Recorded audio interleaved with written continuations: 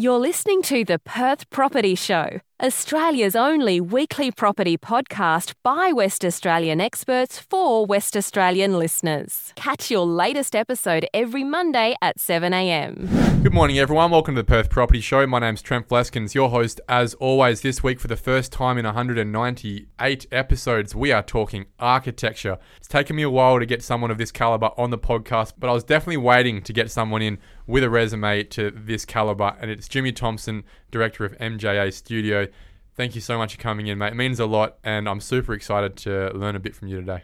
Thanks, Trent. Happy to be here. Jimmy, just like a lot of the heavy hitters in the property development, property investment, real estate industry we've had on the last few weeks, I'd like to talk about you. I want to talk about your life, and then we'll segue into talking about the impact you make, the challenges you have in doing so, and the opportunities that Perth has. So if we can start off with little Jimmy, 17, 18 years old, coming out of high school, did you always know you wanted to be an architect? It was actually, like, when I really wind it back, there's a couple of events. One, I remember walking down Nan Street with my sister Claire, and that's down in Fremantle, and she showed us this building on the corner there, and it was a building that Michael Petroni did in probably 1988 or so. So it would have been pretty fresh when I saw it. I would have been 6 or 7. What sort of style was it built in? Well, it's a really interesting building because it basically holds the street, but it's essentially almost a courtyard warehouse apartment building. Okay. The original building is all the windows have been taken out, and you've essentially created a void behind there to create the open space for the apartments behind. And I remember Claire saying, well, check this out, and me asking, well, what is this? And she goes, this is architecture.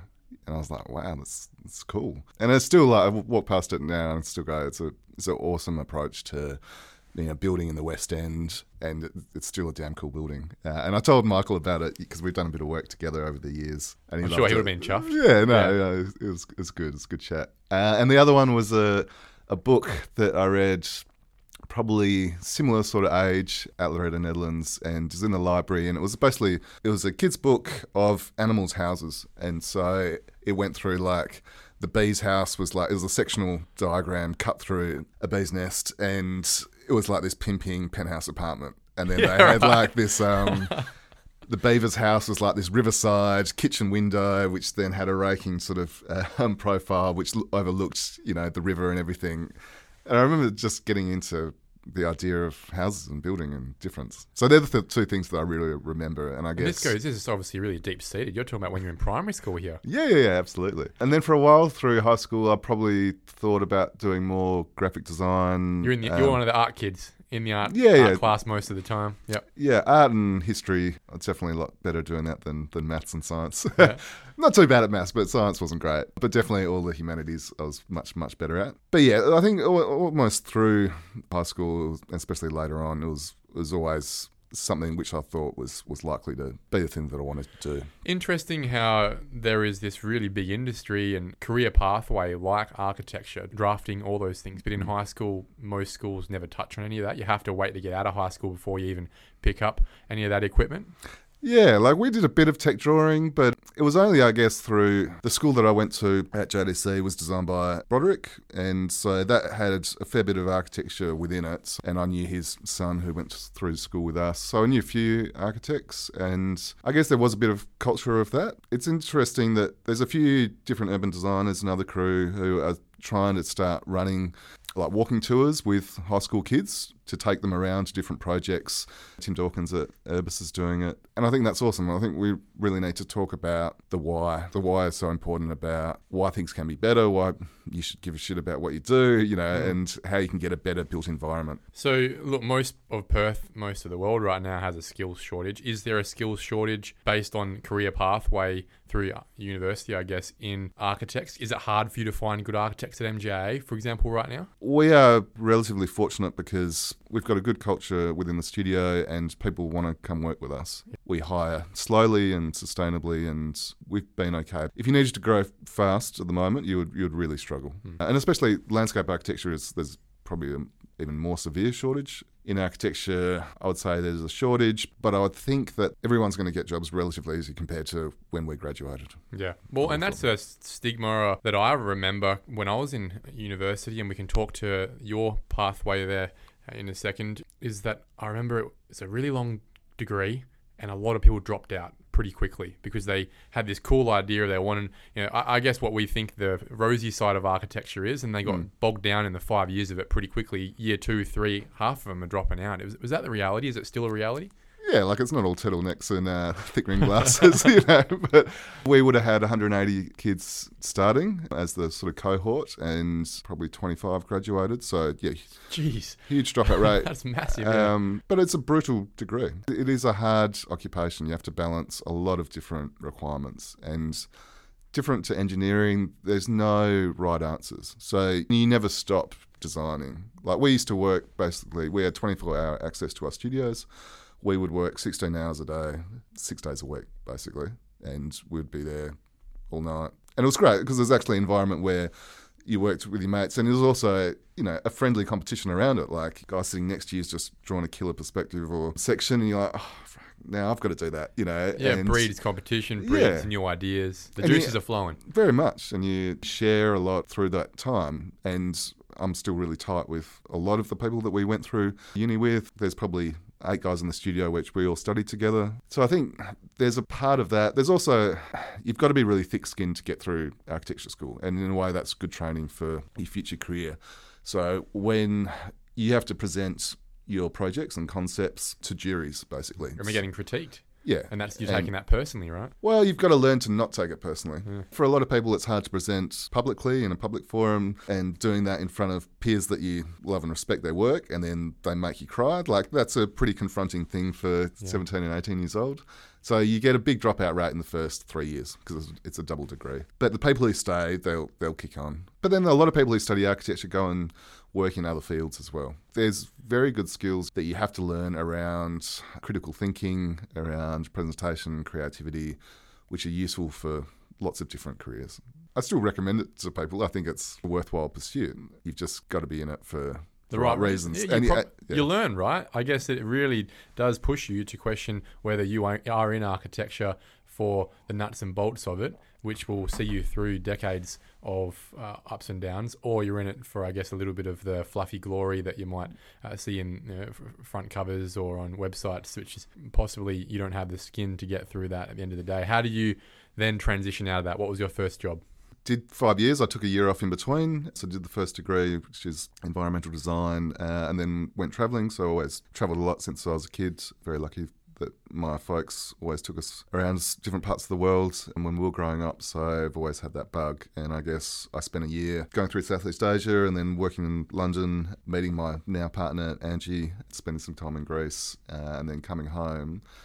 Finished off the degree a couple of years later, and then first bit of work really was working with Andrea Quagliola and Michael Petroni, just helping them out doing some modelling, so physical modelling for a house. Did that for a few weeks. What do you mean by physical modelling? So literally, like you imagine a doll's house, but much more architectural, cutting cardboard and building a physical model. Are you still doing that for people's houses? Yeah. This is the thing. Yeah, and we still build models in the studio, not as much as we probably like, but certainly through uni, I only learnt computer modelling and drawing probably in the last semester of fifth year. So we drew by hand, pen and ink, and if you got something wrong, you'd have to get a scalpel and scratch it out, and you trace.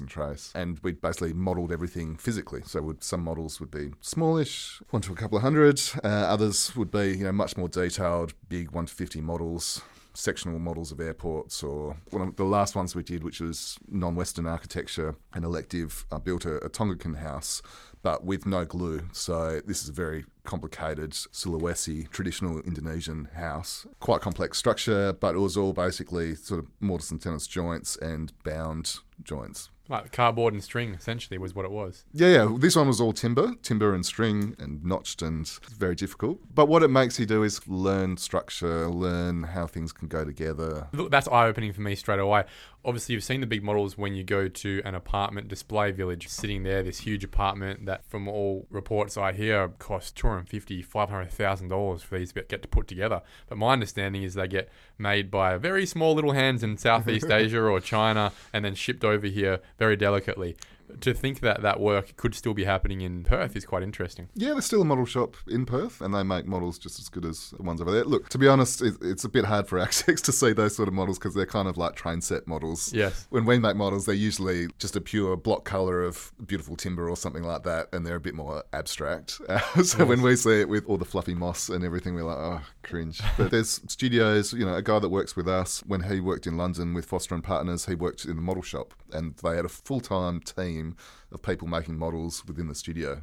That's very cool. Yeah. So what was next? Graduated, I met a guy called Ross McDonald. This is that thing of paths diverging and Sliding leading. doors. Yeah. I'd met a guy, Dave Anthony, he'd built a house in North Freo, beautiful house that Blaine Brackenridge had designed, incredible parabolic concrete roof. And I met him at a party, and he'd said, oh, look, do you want to be introduced to Blaine? Blaine doesn't have anyone to draw in CAD. I was almost too scared to go and follow this through. Because, when you graduate, you see your heroes of design, and you're like, just feel like you'd go to water if you met someone like that. Yep. So anyway, through a different connection, I met a guy called Ross, and he offered me a job straight out, 2-man band. He just needed a kid to do CAD. Yeah, he quickly discovered that I could do more than just that, and he was great. And one of the things about working in small practice early on is that in bigger practices, you might end up drawing toilets for 2 years. You get pigeonholed. Yeah, but in a small practice, you get exposed to everything really quick. Roscoe discovered quickly that my design skills were good, so he would just, in the first couple of weeks, gave us a house to design in the hills.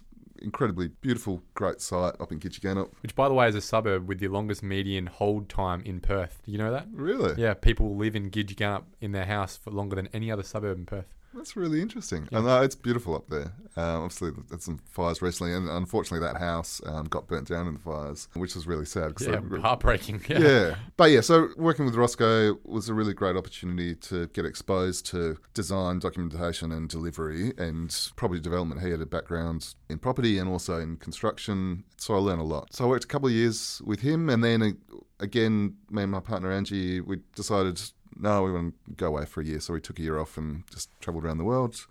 Saw lots of great buildings and architecture, and met a whole bunch of lifelong friends. Just as we were about to get back, we were in New York when the GFC happened. So when the whole crash in late September occurred. So I got back and I was like, we were planning to continue because we had a wedding in Perth and then we were going to continue on travelling. But Roscoe offered me the job back and I was like, yeah, it's probably a good idea to take this up. So I worked for a couple of more years with him, and then his work started to slow down. I started teaching at UWA. I'd done a bit of teaching before and still had friends teaching there. It was also GFC time, so Stephen Corns, who works with us now, is one of the owners at MJA. He was working for Michael Petroni. He sort of went down to a couple of days a week, and so we started to moonlight together doing houses. By this stage, do you feel like you're an ambitious young man who was on a path to being a very influential architect in Western Australia, or were you sort of just rolling around, enjoying the day? Rolling around. And then Roscoe had previously had a business with Danny Jones, so I think Roscoe must have approached him and said, have you got anything that we can help you out with? Dano said, yep, no worries. How about you help us out with the State Reception Centre? This was for Choggum, going back 12 odd years now. So we went, great, we'll help you design and deliver this building. And then he also asked me to work with him on a project down in Coogee for Australand on the peninsula there. I reckon it was one meeting or presentation that I did with Dano, and either fake it till you make it, or you get into situations where you do your thing and you find a confidence in what you do. And that's confidence probably driven by travels and understanding different places where things work differently to Perth. So I remember referencing and talking about a whole different bunch of scenarios for waterfront developments. Anyway, off the back of that, Dano was like, I want you to join MJA. At the time, it was McDonald Jones. I want you to help change design culture. And he really wanted to get me, Wes and Mark working together. I thought that sounds a lot better than being unemployed. Yes. But also kind of surprised. It's like I was 29 and I was suddenly thrust into a design directorship kind of role. I'd never really been involved in business, or parents are both doctors and surgeons, but we weren't entrepreneurial kind of people. So it was like, yeah, sure. Like I said, it sounds better than being unemployed. Yeah. So I took it on, and I guess took it on also because Danny understood that the business needed to change. It needed to change direction, and that things in Perth were going to be different going forward. When was this? This would have been 2010. Late 2010. He was finishing his career. He'd done a whole bunch of different stuff, but he wanted to exit. I guess he recognised that he really wanted to get Mark, Wes and myself working together. And some young guns with new ideas, Yeah. fresh perspectives. And it was a really interesting time in Perth. The studio itself was very different because it was 12 staff, so much smaller than it is now. Pretty much all men except admin, and there was no music in the studio. Everyone wore the same clothes, and you walk in and you go, wow, this has got to change. There was appetite for change between Mark Wes and myself, and so over a period of years, we essentially bought out the other directors and turned it into something very different. And like I was saying, this was at a time when design advisory committees had just come in. So Alana McTiernan, she was at the time, would have been Mayor of Vincent, so she'd established one there. And that started to change the game in terms of incentive-based planning policies. So in the city of Vincent, where we are now, essentially for design excellence and sustainability outcomes, you could get bonus plot ratio and height. And that was huge because suddenly, a lot of our older clients we could talk to and say, well, we could start talking about the value of design and something that developers could actually really engage with. It's not just a one-to-one service here. Yeah. And what we recognised pretty early was that we can't change property development in Perth and the outcomes overnight. You're not going to do it in one project. It's incremental development. So back then, there was a kind of market apathy to what is good design outcomes. Between option A and option B down the road, there wasn't a lot of understanding from the general public around what is a better livability outcome, like access to light, ventilation. But we thought if we can work with design advisory committees, get quicker approvals, get better livability outcomes, slowly we can chip away. And so things that we would have to fight really hard for, like PV panels or dual aspect apartments, suddenly became an expected norm from marketing agents. And part of the trade-off. Yeah. With the developer going, well, look, we'll throw these in because I get an extra 4 floors. Yeah. And then suddenly those things just became embedded in the next project and they became a standard. And then you move on to the next horizon. And now we're on electric vehicle chargers. Yeah, there's so much over the last 10 years which has evolved in that space. And even the way projects are marketed, how they use designers' names as a marketable tool now, which never happened before. So when we were starting out, we were able to leverage off design advisory committees getting better outcomes. So these are good things. You're happy that there are design advisory Absolutely. committees or design review panels across all the cities now? Yeah, because in the end, we want to demonstrate that commercial outcomes are not mutually exclusive to end user amenity and aspirations of the local community. You want to actually demonstrate that triangle is mutually inclusive. Especially when you have incentive-based planning policies, that's where you can really clearly demonstrate it. And that's where we see better outcomes. And I think Perth's much better for it in terms of we've got to get people to understand that you can live in a home, which is an apartment, and it can be a really great thing for you. A viable option. And I think this is the funny thing. Across most of the rest of the world, including the parents of my wife, for example, who live in Switzerland, they've lived in an apartment. They're quite comfortable financially. They've lived in an apartment, the same apartment, for the last 23 years. Not only because apartment living is a very acceptable outcome across all socioeconomic segments in Switzerland and most of Europe, but also because it was designed that well that they didn't have to leave. It didn't need to be improved. It was designed for long-term outcomes. And that is where you guys come in Western Australia. And I've noticed, I guess from when you're last talking 2010 to 2022 now, design has certainly changed, especially in the last 5 years. It feels like apartment development specifically has gone a long way in becoming more communal. It's not just the pool and the gym that no one ever uses. There's a lot more going on in how we use our spaces. And I guess the more space you've got, the more you can do with it. I live in an MJA studio designed development, bottle yard, down the road on Palmerston Street. And whilst the developer ended up going broke, it was a very well-awarded design that I think still stands up as a very usable design. Over the years, I guess, you've started to build a brand to a point now where even myself, someone who's not specifically very strong in design, I can recognize when, that MJA must have designed that. I can see it. How have you been able to build that? Has it come out of all the technology now that render technology comes through and you've just got your own filters or your own specific style? There's a lot of archways going on these days.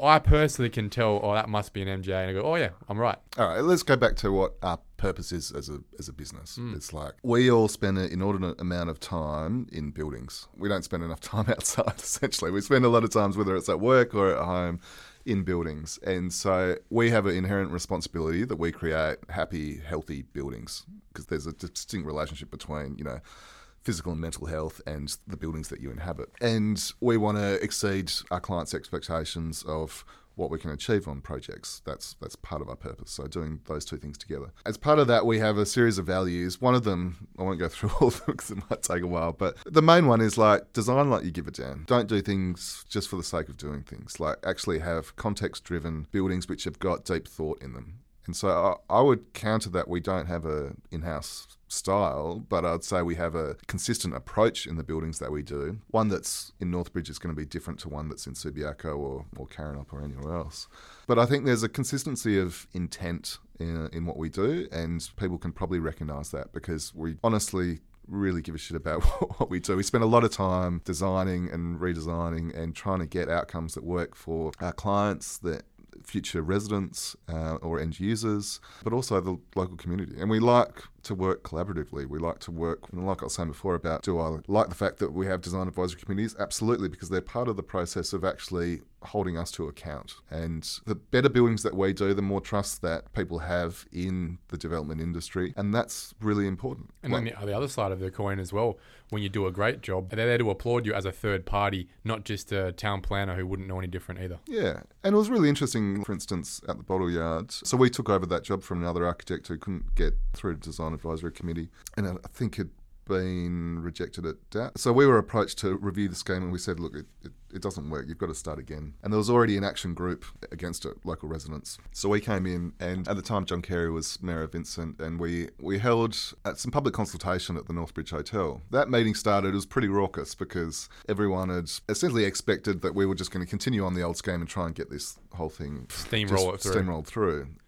But we took a very different approach, and it was on a Saturday morning, and we just presented, as we would to a design advisory committee, all of our research into the neighbourhood, around how it was used by the Murra people, how it was the market gardens when Alan Bonds owned it. Took them through the whole story and presented really respectfully around the reasons why this building's going to be like it is. And we'd changed heights, but there was a whole lot of context-driven design decisions around window sizes that referenced adjacent Federation housing, around how we could use bottle glass colours that were covered on site to be integrated within. And by the end of the meeting, the whole tone of the room had changed. And everyone from going from some pretty nasty heckling to people charged up. To actually being really stoked that they might not agree with all of the height, and we ended up negotiating to push it in different spots, but they understood that we were designing like we give a damn and that we understood the neighbourhood. And in the end, we had members of that same action group speaking in support of the submission and proposal at DAP. And that's the thing, like, you've got to treat people with respect and not just say, well, they're just people in NIMBYs. They're not. You just haven't talked to them enough about what you're trying to do. And there's another project, Horner William and Alma, up in Mount Lawley. So this is a project with Parcel Property. Is this the Fringe project? Yeah, it is. Again, really vocal opposition from neighbours. We ended up getting it approved, and in the end, some neighbours bought apartments in there. But what was really interesting was years later when it was completed, we were there with Dion Robson taking photos of the project, and this old local nonna, walked past and she asked us, "What are you doing here?" I was like, "Oh, we're taking photos of this project." And she's like, "Well, what did you have to do with it?" It's like, "Oh, we were the designers." And she goes, "We didn't want this building, but we liked this building." And that's the thing that over time, if we can demonstrate, and it's not just us, but developers and architects around, that you can get quality outcomes, you'll start to actually break people's perception of Bit of trust. Yeah, you've got to build trust. Another project for Tim Willing, Clifton and Central. Well, it's just been completed. Yeah, it's pretty close. It's almost there. It looks finished to me. Yeah. But it's the same thing. Like, there's a lot of community angst, but now when you're there with neighbours, they see the craft and the brickwork. They see the care that's gone into it. That looks like a project that no one should ever have a problem with. That's a project that absolutely fits into the fabric of Mount Lawley to a T. Who would be objecting to this in the first place? There's always objectors. I don't think we've ever had a scheme that's had total support of our neighbours. But look, that is totally fine. There's projects that I disagree with. You can't just expect because what you're doing and you think it's right, that everybody should think it's right. Yep. But what we need to do is have better conversations about the why, and do it earlier. And also then show people the successes. We always try and get councils and design advisory committees that have supported us or not to come back to projects when it's completed and to see it. So when they review in the future, they can go, "Oh yeah, I understand why you're trying to do that." And again, it's building trust. What was your favourite project in the last 12 years being at MJA that you look back on and go, I'm really proud of that? It's a really hard question. It's like, which is your favourite child? Yeah, and of many children. Yeah. I really like that we work on a diverse range of projects. So while housing is our probably speciality, we work on everything from small scale to large scale, from 4 apartments in Cot to 800 apartments in other girls' schools. So we do stuff for Department of Communities and we do high-end luxury stuff. Jimmy, pick your favourite child and tell us which one we should go have a look at. Let's string this out for a bit so I can think about which one. But it's the same thing. You go from student housing to aged care, anyway, and hospitality and all the rest. Look, I'm not going to pick one because it's too hard, but I will say that there are ones which turn the needle a bit. Like I was describing before about incremental change, Bottle Yard was a huge one for us because we turned public opinion, we'd got significant additional yield and height on site, and the public loved it, development industry loved it, it sold well, it was a great win-win. I think Cirque was really important for us. We'd done a lot of projects with Lick Reinicke and his team. This is in Mount Pleasant. Yeah. And that's a fantastic development. My friend lives there and we've used the communal dining room to play massive board games on because the apartment was a little bit smaller for this huge board game that we played, right? We've used the pool, we've used the library. We haven't yet used the communal cinema. We've used the barbecue area outside. But people are listening to this going, holy crap, what's this apartment development with a library? This is a really cool development. Yeah, no, it's a great one. And again, that was the first building in the Canning Bridge structure plan area. So that was really important to set a really strong standard. A lot of people would have been very scared about it because it was the first one. Yeah, look, I mean, we're building 20-storey building next to single residential. But again, it's a great incentive-based planning policy area. So you've got additional height for design and sustainability outcomes, which I just think that needs to be embedded in our planning system. It's critical. It seems like it's something that's missing. Height, for example, if we can move on to some challenges in the industry right now, height seems to be this pariah of discretionary opportunities that amongst all fields being parking, noise, waste, traffic, plot ratio, height seems to be the one that everyone's most sensitive about, when really to be able to provide more landscaping and more communal areas on the ground floor, you need to make the building smaller. You generally need to make the building, therefore, taller. Yeah, look, we are a bunch of flatlanders. Like, that's a pretty flat place, and I think it's kind of our topography influences our understanding of height. But the thing is, people travel and you go to lots of cities, and especially European and cities which you have standard heights of 6 to 8 stories, and people love it. But then they come back here and it's like, I don't want that in my neighbourhood. Oh, look at a place like Paris, for example. That's a very homogenous height, but it's all 5 stories. Yeah, but the good thing about Paris, and that comes back to thinking around design and the holistic approach, is that the widths of streets is relative to the height of buildings, so you can get solar penetration on streets. So that makes good sense. But I guess getting back to your question around height, absolutely with projects like the Grove and Karrinyup and others, it's a volumetric exercise. It's like we can create more public space on grounds, you can get more garden space, more deep soil if we get more verticality. And who does it hurt? Who walks past a 20-storey building and goes, I feel like I have less amenity given the fact it's not 15 stories? I think it's important that the local community can get access to ground plane. Beyond that, there are people which will get overshadowed. It's a transitionary thing. Like in Canning Bridge, when you're building 20 stories next to a single-storey house, obviously it's like you're going to affect someone, but it's overshadowed from the 4th story up, for example. It doesn't matter if it's 50 stories or 20. Yeah. That house is always going to be overshadowed. Yeah, and that's a fair point. So look, there are people get affected, but if you have a well-planned master plan, you can mitigate some of those things. But I would say, it's interesting talking about favourite projects and ones that turn the needle a bit. Forbes. This is Applecross? Applecross with Mastera. So it was a collaboration with us and Woiha, Richard Hassel out of Singapore. Was that hard to collaborate with another architect, whether they're in Perth or not? I don't know that architects like to collaborate much. They all have their own style and their own ownership of things and everything. We don't have a lot of ego about what we do. We like collaborating. Woiha are incredible architects. So it was an opportunity. Absolutely. And we do JVs with lots of architects. It's like anything. Like you want to collaborate with people who have got aligned values. Don't work with dickheads. Yeah. It's a kind of common rule in any kind of business. Yes. So what was good about Forbes? Well, Forbes turned the needle in terms of green plot ratio. That's a 100% green plot ratio, which is, we are required to do 10% deep soil, or if you can't meet 10%, then to get to an aggregate of 20% structured planting. But this was at 100%. This was 3 points of light and natural ventilation, to every lobby space. This was public access at ground and first level. This was creating a vertical apple cross. That whole thing around concept, design, resident amenity was completely unheard of. Now it's under construction, which is amazing. It's going to be an incredible building. But we were originally looking for a lot more height, and we were really trying to leverage those outcomes to prove that really great design should warrant increases in height. Well, the argument there is if this is such a good design, such a good micro community, you should be availing as many people as possible to this immediate locale, right? Absolutely. Every time you don't add an extra floor, it's 4 more families or 2 more families, whatever it is, that don't get to access that on a daily basis forever. And look, with that one, and when especially talking about turning the needle, in Singapore, Richard had gone through a process of over years demonstrating that 100% green plot ratio was achievable. And the mayor in Singapore had been trying to get developers to do it for a long time. How do you do that? Explain to everyone how you get 100% green plot ratio.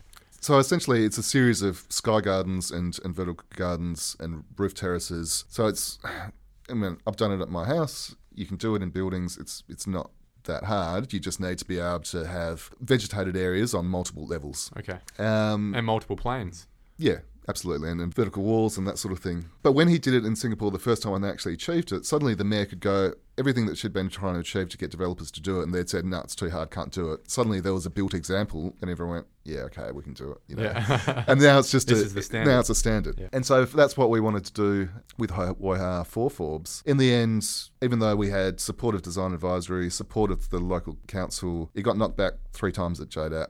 Why? This is one thing that I've been involved with a lot of planning over projects, and this is a really weird one when usually if you've got support of Design Advisory Committee, you've got them speaking at DAP for you in support, you've got the local council on board, generally get it approved.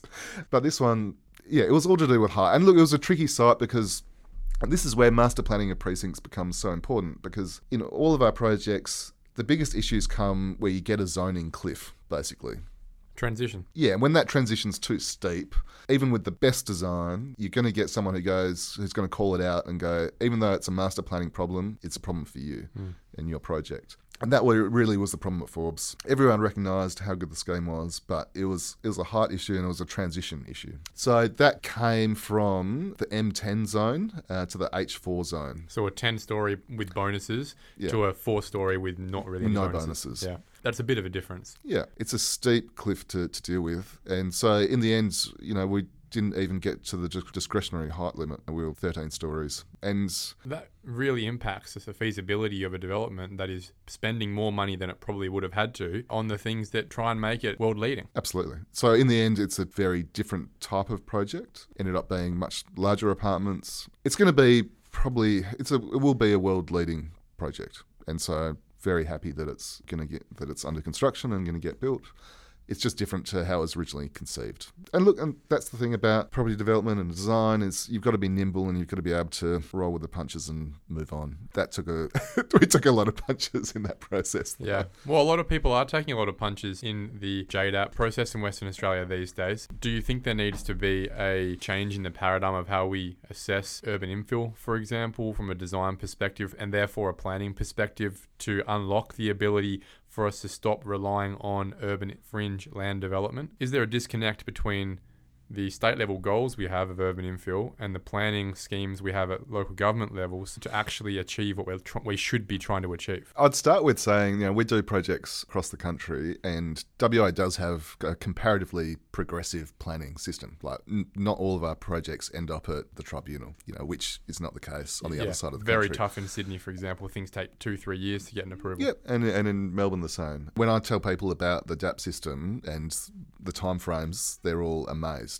And so it comes partly back to that conversation around trust and the obligation and responsibility is inherent on developers and architects to do good things. The issue that we have, similar to zoning cliffs, is that town planning schemes don't get updated enough. And so it's always a process of developers and architects and designers pushing for more relative to an existing town planning scheme, but probably consistent with where that town planning scheme should be.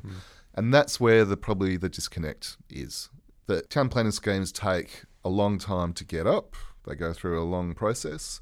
And then as soon as they're installed, they're almost out of date. And that's kind of the issue. And that's where a lot of conversations around height and discretion come back to, because it's how does your proposal relate to the existing town planning scheme? And there is often a disconnect there, and not because the proposal is wrong, it's just because to achieve the goals of the state, the town planning schemes just aren't always consistent and up to date with where they need to be. What are you excited about when it comes to what you guys are doing with regards to new design? Where are we going in the next few years? Where if I was living in an apartment like Bottle Yard, for example, right now, which was designed and built 5-6 years ago, to if I moved in a couple of years into a new development, what will the differences in my day-to-day life be as an infill resident? You know, talking about incremental development, and it's similar to what I was describing about working in the studio environment. Now we've got a lot of great developers and great architects constantly innovating and pushing new ideas, and that's creating a really good positive loop. So everyone has to compete with one another. Look, I think compared to other parts around the country, our apartment planning and our access to light and ventilation is far superior. Where we probably lack in comparison to other places is the craft of building, because we have such a relatively low median house price compared to our construction price. Until that really improves, we won't be able to compete with the quality of external materials, the quality of the craft of building. We can definitely compete in terms of ability to get great natural light and ventilation, but our budgets in terms of delivering communal spaces and things like that. Yeah, and also just the facades is limited compared to places like Sydney and Melbourne. Now, and that's a relatively minor difference in terms of the experience of the end user, but it does change about how proud someone is about the building that they live in. And it's, again, comes around to breaking people's perception of multi-residential development or mixed-use developments, where it's like, it's not Buckridge Flats anymore in people's minds. It's actually a really crafted thing. So I think that will improve, because I think we're starting to see the shoots of that median sort of apartment and unit price start to creep up. Well, it needs to, as you said, for a lot more of this quality and communal spaces to be able to come in, there needs to be a bit more in it for a developer to provide those things in the first place, and then that becomes the standard going forward. Yeah. Things like that would be, you know, this is one query I've got I'm quite concerned about for existing apartment buildings is how the hell are we going to get EV chargers into all these apartment developments, not just from a design perspective, but even from the allowed power. Services, yeah.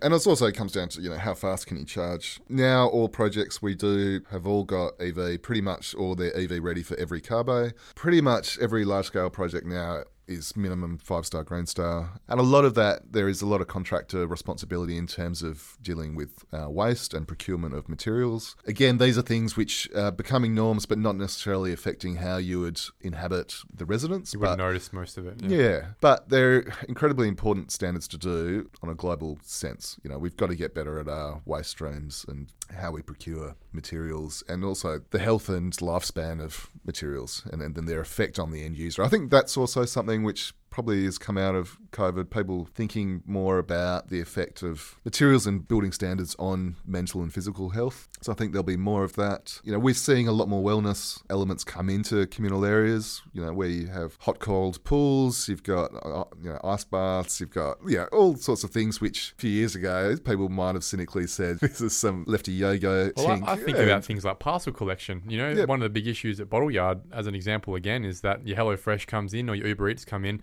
Half the time I go out there, it sits out in the sun at the front gate because no one's been able to deliver it. These days, I expect parcel collection would be a norm for most apartment developments. Absolutely, and that's something which is definitely now integrated. But I think as well, you know, there is going to be changes to transport. You look at the success of e-scooters, and especially on inner city sites, you know, like Bottle Yards. Where do you store these? What provision do you have for drone transport, which is probably not as far away as people might think, you know? That's going to be a big one, because that'll totally change how you deal with parking. And I think that's the interesting thing of like a project like the Girls' School in East Perth. Huge scheme involving heritage renovations to turn it into a hospitality precinct. A cemetery. Opposite the cemetery.